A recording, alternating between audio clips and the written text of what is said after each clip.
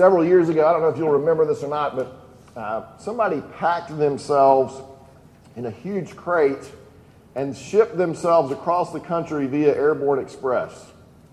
You remember this? Was it you, Steve? No, it wasn't you. It wasn't you. It was a big box.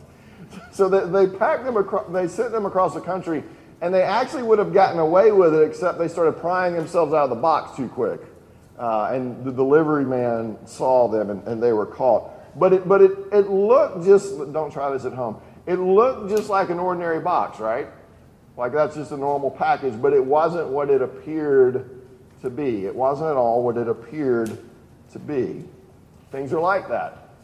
Things aren't always what they appear to be. In the passage we're about to read, Jesus has been traveling around the countryside, preaching the good news of the gospel, healing people, casting out demons, announcing the coming of the kingdom, forgiving sins, and he's developed quite a following. There's a big crowd around Jesus wanting to see what he'll do next. And they all appear to be following Jesus. But things aren't always what they appear to be. The question before us is was everybody who was following him really following him? Or are they just caught up in the crowd? And what this passage is going to show us is that it's possible to just get caught up in the Jesus crowd, so to speak, waving the Jesus flag without really knowing Jesus. And because of that, what I think this passage should do for us is to cause us to examine ourselves. Now, I've said before that we don't want to be continually introspective as believers, and that for every one look at ourselves, we need to be taking 10 looks at Jesus. But there are places in Scripture where we read the Scripture and it causes us to look at ourselves and to examine ourselves and to ask, in this case, am I really following Jesus? Am I really a follower of Jesus Christ? Have I heard his word and been changed by his word, or am I just kind of caught up in the crowd? So let's read this, Luke chapter 8, and we'll begin reading here in verse 4. This is God's word. And when a great crowd was gathering and people from town after town came to him, he said in a parable, a sower went out to sow his seed, and as he sowed, some fell along the path and was trampled underfoot, and the birds of the air devoured it. And some fell on the rock, and as it grew up, it withered away because it had no moisture. And some fell among thorns, and the thorns grew up with it and choked it. And some fell into good soil and grew and yielded 100-fold. As he said these things, he called out, he who has ears to hear, let him hear. And when his disciples asked him what this parable meant, he said, to you it has been given to know the secrets of the kingdom of God, but for others they are in parables, so that seeing they may not see, and hearing they may not understand. Now the parable is this: the seed is the word of God. The ones along the path are those who have heard, and the devil comes and takes away the word from their hearts, so that they may not believe and be saved. And the ones on the rock are those who, when they hear the word, receive it with joy. But these have no root. They believe for a while, and in time of testing fall away. And as for what fell among the thorns, they are those who hear, but as they go on their way, they are choked by the cares and riches and pleasures of life, and their fruit does not mature. As for that in the good soil, they are those who, hearing the word, hold it fast in an honest and good heart, and bear fruit with patience. Let me pray for us. Father, thank you for giving us the scriptures and giving us this parable. I pray that you would help me to handle this text carefully and speak clearly. And I do pray that you would help us to examine our hearts this morning. We pray it in Jesus' name. Amen.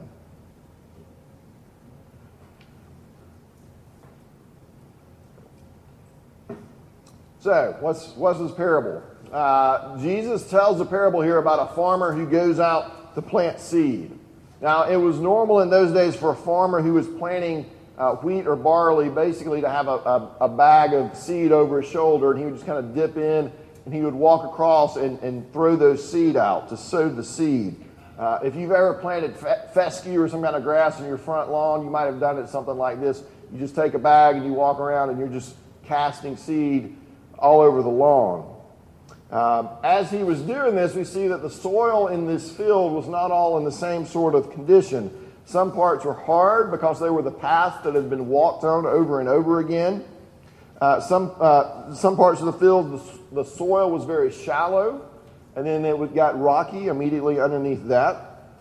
Some parts of the field had more weeds in it than others. And then some parts of the field, the soil was good. It was packed with nutrients. It had lots of earthworms in it or whatever. Lots of moisture. And when you put seed, when the seed hit that type of soil, it took root and it grew and it produced fruit. So Jesus tells that parable, and then he explains the parable as well. And he tells us that the seed is actually the Word of God. And so Jesus himself is the sower of the seed who has been going and he's been teaching the Word of God. He's been casting out the Word of God. And the parable paints a picture of how different people have received that Word of God that Jesus has been sowing. And one of the things that Jesus wants the crowds to think about who are following him and wants us to think about it as well is, have I really heard what Jesus is saying? Have I really received Jesus' word into my heart? Have I heard him? Or have I just gotten kind of caught up in the religious crowd? So as we go through these, think of it like doing a stress test or some lab work. We're going to see what our hearts are like. See what type of soil is in our hearts. And I want you to ask yourself, which one of these best describes me? And then what am I going to do with those lab results? All right, so let's work through these. There's just 4 of them. The first one is in verse 5 and verse 12. And so we'll just read these again to remind us.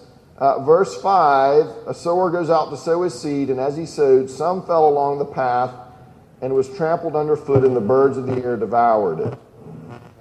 What's that about? Verse 12, the ones along the path are those who have heard and takes away the word from their hearts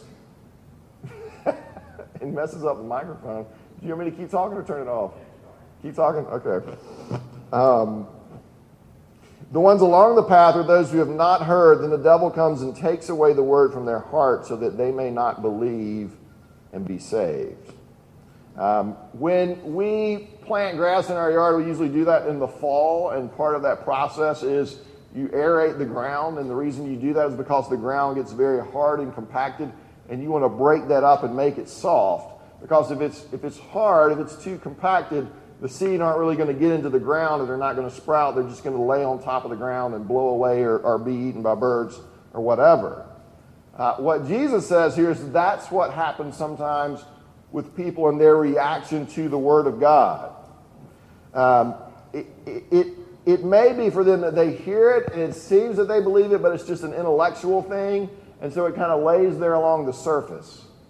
And they can tell you kind of the right answers about Christianity, but it's never really gotten down into their hearts. Jesus' grace hasn't penetrated the hardest of their hearts. Or they may hear the Word of God and they just reject it outright and say, this doesn't have anything to do with me.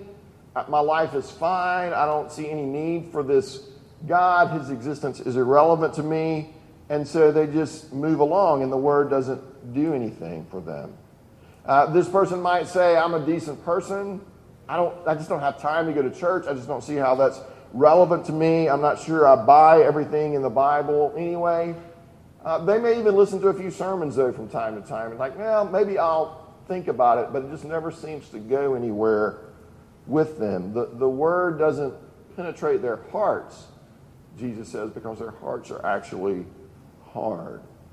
And so the question for us to think about this as we think about this first soil in the parable is, has the truth about Jesus sunk down into your heart? Has it really sunk down into your heart? Is it exciting to you in any way? Is it life-giving to you? Does it bring you joy? Or is this just all kind of Southern civic religion? Hey, we're good people, and so we go to church, and this is what we do. Has the gospel, has the news that you're a sinner who's deserving of hell, but you've been rescued by Jesus the Savior, that you've been given new life through him, have you heard that, and has that produced some sort of reaction in your heart? Has that thrilled your soul? Or is it just so many seed falling along a hard path and it's not really doing anything to your heart? Chuck Colson was one of the men who was involved in the Watergate scandal years ago. He wound up going to prison for that. He actually grew up in the Episcopal Church, but it didn't really do anything for him. The word didn't penetrate his heart. Early in his life, he had something of a religious experience where he came to see, hey, I really believe there's a God and he created the world, and how could you not believe that? But that's as far as it went. And so he lived this life of selfish ambition and doing his own thing until Watergate hit, and he wound up heading for prison. And it's that point as he was heading for prison that he was converted, and that's often what it takes, isn't it? To break up the soil of our hearts is something to show us the futility of our lives as they are. Has the Word of God taken root in your heart? Has it taken root in your heart? Has it begun to change you from within? Well, the second soil. So that first soil would be the hard dirt, representing a hard heart. The second soil shows that the people who have shallow hearts. They're shallow dirt. Look at verse 6. And some fell on the rock, and it grew up. It withered away because it had no moisture. Verse 13. And the ones on the rock are those who, when they hear the word, receive it with joy, but these have no root. They believe for a while, and in times of testing fall away. This is a picture of the seed that's been cast, and it falls on rocky ground. So because there is a little bit of soil, and because the soil is shallow, whatever's planted there sprouts up. But because it's shallow and there's rocks immediately beneath it, there's not much moisture. So there's not much root. And so the plant dies very quickly. Jesus says this is the person who hears the gospel, and they get excited about it. And there appears to be something of a change, and they profess to be a believer, and they seem to follow Jesus for a time, but then when things get difficult, they just kind of go, well, never mind. This might be the person who's gone to a special worship service or gone to a revival of someone, and they get excited about the message. And they really do seem to follow Jesus for a time, but then they're tested. Maybe life gets hard. Maybe temptations get too great, and they walk away from Christianity.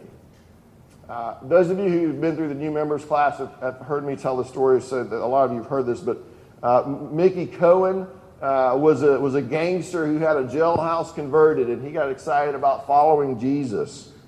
But later he said, you never told me I had to give up my career. You never told me I had to give up my friends. They're Christian movie stars, Christian athletes, Christian businessmen. So what's the matter with being a Christian gangster? If I have to give up all that, if that's Christianity, count me out. This is really the person that's seen Jesus as a service provider and not as a savior. You say you worship Jesus, but then hard times come, and Jesus doesn't come through and give you what you want, and then it's revealed who you've really been worshiping all along. It's easy to get caught up in the hype, isn't it? Even the spiritual emotions. It's easy to get caught up in the hype. Yesterday on my Facebook feed, somebody had a meme that said, my Facebook feed looks like a battle broke out between the Confederates and a Skittles factory. And those of you on Facebook knows what that's about. But there's a lot of stuff that people are very passionate about right now. And the way most things go, within a week or two, we probably won't be passionate about them, at least online anymore. It'll fade away, and we'll be passionate about something else. This is kind of what's happening spiritually with these people. Or you might look at it this way. It's kind of like the bandwagon football fan. And they're all excited about this team as long as they're 14-2, but the next year when they're 2-14, they've moved on and found another team to cheer for. What's the warning in this? What do we need to think about in this? Just because you get excited about spiritual things, just because you got involved in a church even, doesn't necessarily mean that there's been a true work of grace in your life. J.C. Ryle, many years ago, wrote this: "It must never be forgotten that there are religious affections which are spurious and false, and spring from nothing better than animal excitement. It is quite possible to feel great pleasure or deep alarm under the preaching of the gospel, and yet to be utterly destitute of the grace of God." And so Jesus challenges us to kind of go and look like, hey, is this really real to me? Have I really repented of my sins and turned from them to Christ? Or I just kind of jumped on the religious bandwagon? Have I turned from my sins and turned to Jesus? So some hearts are hard, some hearts are shallow, and then some hearts are infested, are divided. Look at verse 7. "And some fell among thorns, and the thorns grew up with it and choked it." All right, how's that explained? Verse 12. Not verse 12, hang on. Verse 14. "And as for what fell among the thorns, they are those who hear, but as they go on their way, they are choked by the cares and riches and pleasures of life, and their fruit does not mature." This is pretty straightforward. The weeds just crowd out the plants. Now, what does that show us? This is a picture of somebody that, like the second person, seems to have heard and believed the Word of God and become a follower of Jesus, but then something happens in their life too, and they just kind of gradually drift away. And Jesus says here it can be one of three things. He says it can be the cares of life that crowd out the Word of God. That there are a lot of things that that are burdensome to us, that call for our attention, that we fret about. Who will I marry? Where will I live? What's going on with my job and my family and my kids and money and everything? And there's these cares of life that crowd out the Word of God. And then he says it can also be riches, that it's really easy for us to get caught up in acquiring wealth. And Jesus tells us in another place, you can't serve two masters. You can't serve both God and money. One of them is going to become more important than the other. He says it can also be pleasure, that there are a lot of things that make the Word of God seem boring or irrelevant to us. Some pleasures we run after are wrong in and of themselves, but some of them aren't. They just take on God-like proportions and crowd out God in our life, and that can be almost anything. Camping, sports, hobbies, whatever it is that you're into, these good things can crowd out God in our lives. And this can be the person who, or the family who, like, they seem to be connected, you seem to be connected, and you're here week after week after week, but then you just get caught up in other things. And other things are more important, and you just slowly drift away, and God doesn't have any relevance in your life any longer. J.C. Ryle again: "Thousands of things which in themselves are innocent become, when followed to excess, little better than soul poisons and helps to hell." Well, before we move on to soil number 4, I want us to stop and think about 2 and 3 just for a minute. Have you come in for a second office visit? Because 2 and 3, I think, issue a strong warning to the almost Christian. To the almost Christian. These are people that have some sort of faith, but it doesn't appear to be actually saving faith. It doesn't appear to be real because it doesn't actually last. This can be the person who, you just want the proverbial get out of hell free card. You want Jesus to save you from the power of sin, but you're not really sure I want to turn over my day-to-day life to Him and let Him rule my life. You want God to forgive you, but you want to keep doing your own thing. You want to be a part of the kingdom, but you still want to be the king. This could be the person that never really counted the cost of following Jesus.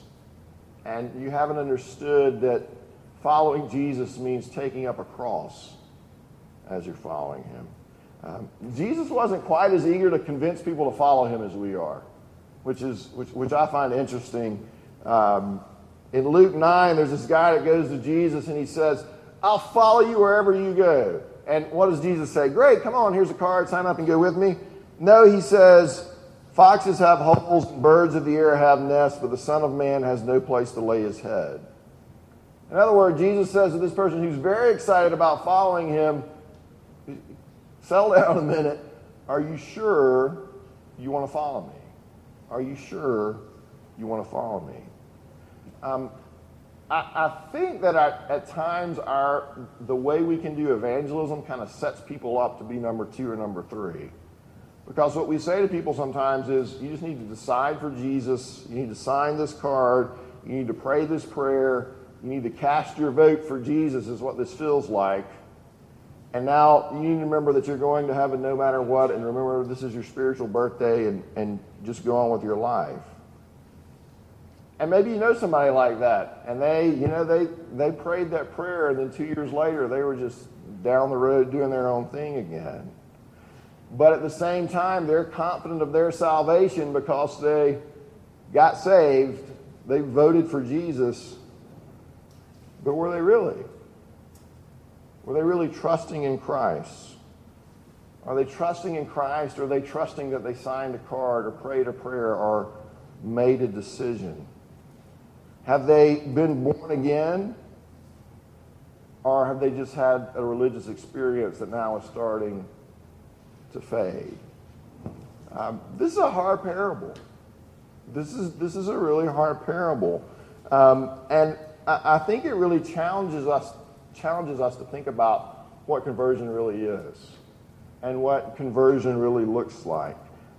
Conversion is God getting a hold of somebody and changing them into someone who more and more hates sin and hates their sin and longs to be like Jesus Christ.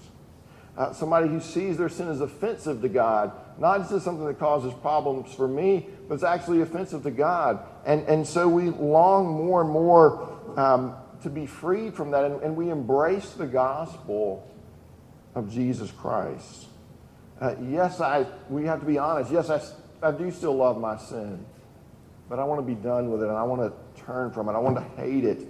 Yes, I do at times love my life and love the pursuit of pleasure more than I should, but I'm seeing more and more that leads to nothing good, and I want to die to myself and live for you, Lord Jesus. I know there's nothing I can do to save myself. My prayers are half-hearted. My tears are worthless. My promises are going to be broken. You even say my righteous deeds are like filthy rags in your sight. But Jesus, you promise to be merciful to everybody who comes to you. Lord Jesus, will you save me? Will you save me? I can't save myself. See, when somebody is truly converted, you will still struggle with sin. Okay, don't miss that. You will still struggle with sin. You will backslide at times. You will say and do dumb things. You're like, oh my goodness, why did I do that? Why did I say that? But over time, you will also begin to produce fruit. There will be fruit in your life because God has changed the soil of your heart, and it's good soil now, and it is going to begin to produce a crop, which is the last soil, verse 15. And as for that in the good soil, they are those who, hearing the word, hold it fast in an honest and good heart and bear fruit with patience. Bear fruit with patience. It's not unusual for me to talk to somebody and to hear them say, you know, I'm so frustrated. I was reading my prayer journal this morning, and I'm still struggling with the same thing I was struggling with a year ago when I was writing in my prayer journal. And you need to know if that's you, because that's probably all of us. The fruit doesn't come overnight. The fruit doesn't come overnight. So don't grow weary. If you're struggling with sin this morning, don't grow weary in your struggles with sin. And don't think that just because you're a sinner, that means you're in your soul 1, 2, or 3. Don't grow weary with your struggles with sin. Don't believe people who tell you they don't struggle anymore, but be patient. Be patient. Jesus says the truly converted person will bear fruit with patience. Read Psalm 1 and take that to heart. Because if you'll delight yourself in God's word, it doesn't say, delight yourself in God's word and tomorrow you'll be perfect like Jesus. It says you'll be like a tree which bears fruit in season. In season. Hold fast to God's word. Cry out to Jesus for help. And you'll bear fruit with patience as well.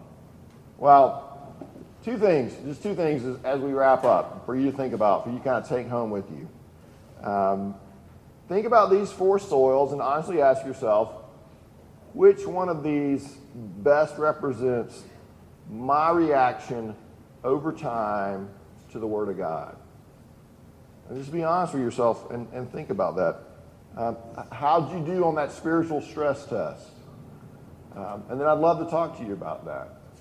If you've got questions about that, if you're like, man, I don't know if I'm soil 4 or not, then I'd love to talk to you about that. Don't just leave and be depressed about it. Don't just leave and say, well, I'm just going to work harder on this, and so next time I'll be... No, let's talk about that. But be honest with yourself. Don't just look at the results and then go like we do with the results from the doctor. Well, I'm not going to worry about it. Look at the results and be honest with yourself. And then secondly, the second thing to kind of take home, one of the catechisms we use is the Westminster Larger Catechism, and it asks this question, and maybe I'll email this out. It says, what is required of those who hear the word preached? What is required of those who hear the word preached? So it's what's just happened this morning. You've heard the word. And here's how it answers it. It is required of those who hear the word preached that they attend upon it with diligence, preparation, and prayer. Examine what they hear by the Scriptures, receive the truth with faith, love, meekness, and readiness of mind as the Word of God. Meditate and confer of it, which confer of it means to talk about it. Meditate and talk about it. Hide it in their hearts and bring forth the fruit of it in their lives. Go and do that. Go and do that. Let me pray for us. Lord Jesus, I thank you for this example we can look at, this parable, this stress test for our hearts. And I pray that you would help us to look at it honestly. And Father, I pray that if we see something is lacking there, that we won't just ignore that or sweep that under the carpet. I pray too, though, that we won't just try to take it on ourselves to be better and work harder, but that we would really turn to Christ and seek after Him and learn what it means to truly repent of our sins and to rest in Jesus. God, thank you for this parable. Please use it in our hearts today. We pray it in Jesus' name. Amen.